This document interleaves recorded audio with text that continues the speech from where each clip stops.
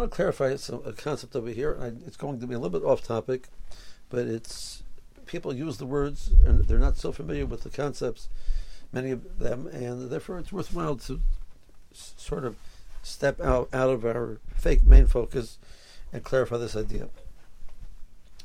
There's a concept in halacha known as pas akum and pas palter and pas Yisrael. There's Jewish bread, which is bread made by a Jew, pas Yisrael.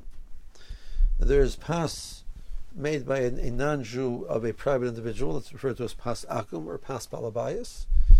Bread of a balabayas, a non-Jewish homeowner, which means a person who made it for personal use, not to sell. And then there's pas palter. Pas palter means a non-Jew who is a baker and made the bread for the purpose of selling it. A baker could also make bread for his own family. That would go under the umbrella of pas balabayas, because in that sense he's making it for his own personal use. But bread which is made to sell is referred to as pas palter. Now, what is this all talking about? What is pas palter? Why is it important, etc.?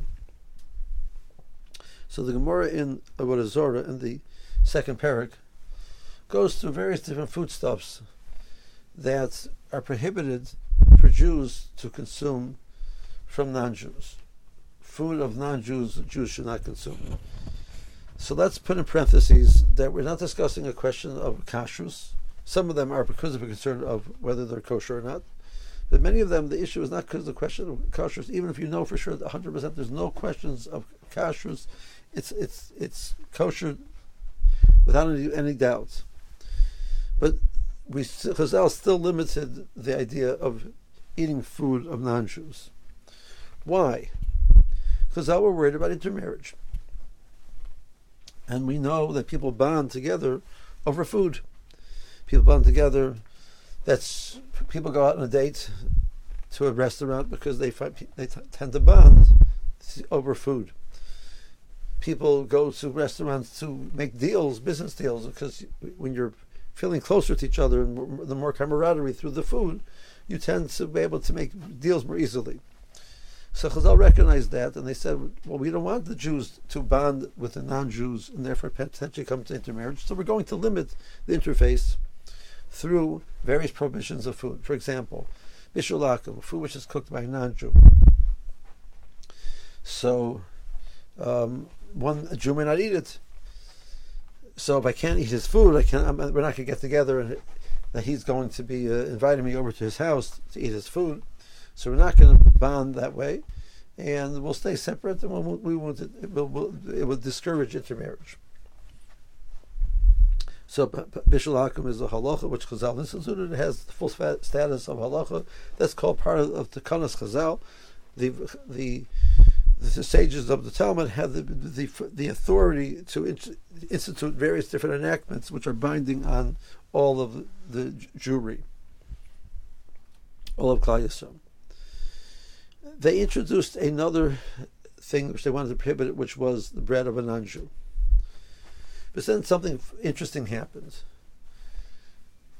The people of the time of that enactment didn't really accept it. They didn't really do it. They didn't listen to the takana made by the Bezdin. What happens now?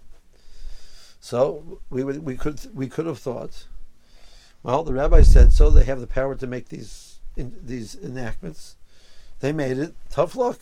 So you don't like it. You didn't do it. That doesn't affect the halachic weight and authority of this takana, this enactment that they made. But actually, that's not true.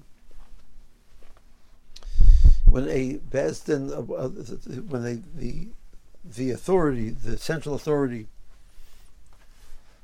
made some type of binding enactment on Klal Yisrael, and Klal Yisrael accepted it, it's done. It's in place.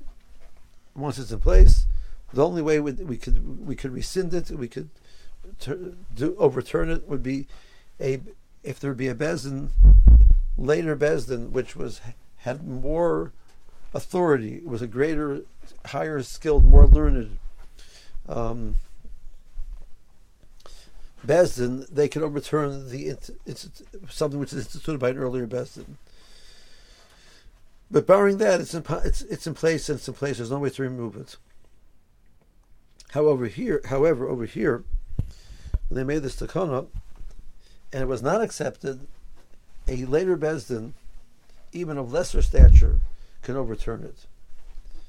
And that's what happens with the institution of Pas Akum. How exactly did they overturn it? What did they do? That we will clarify in the next shir. Meanwhile, have a good day.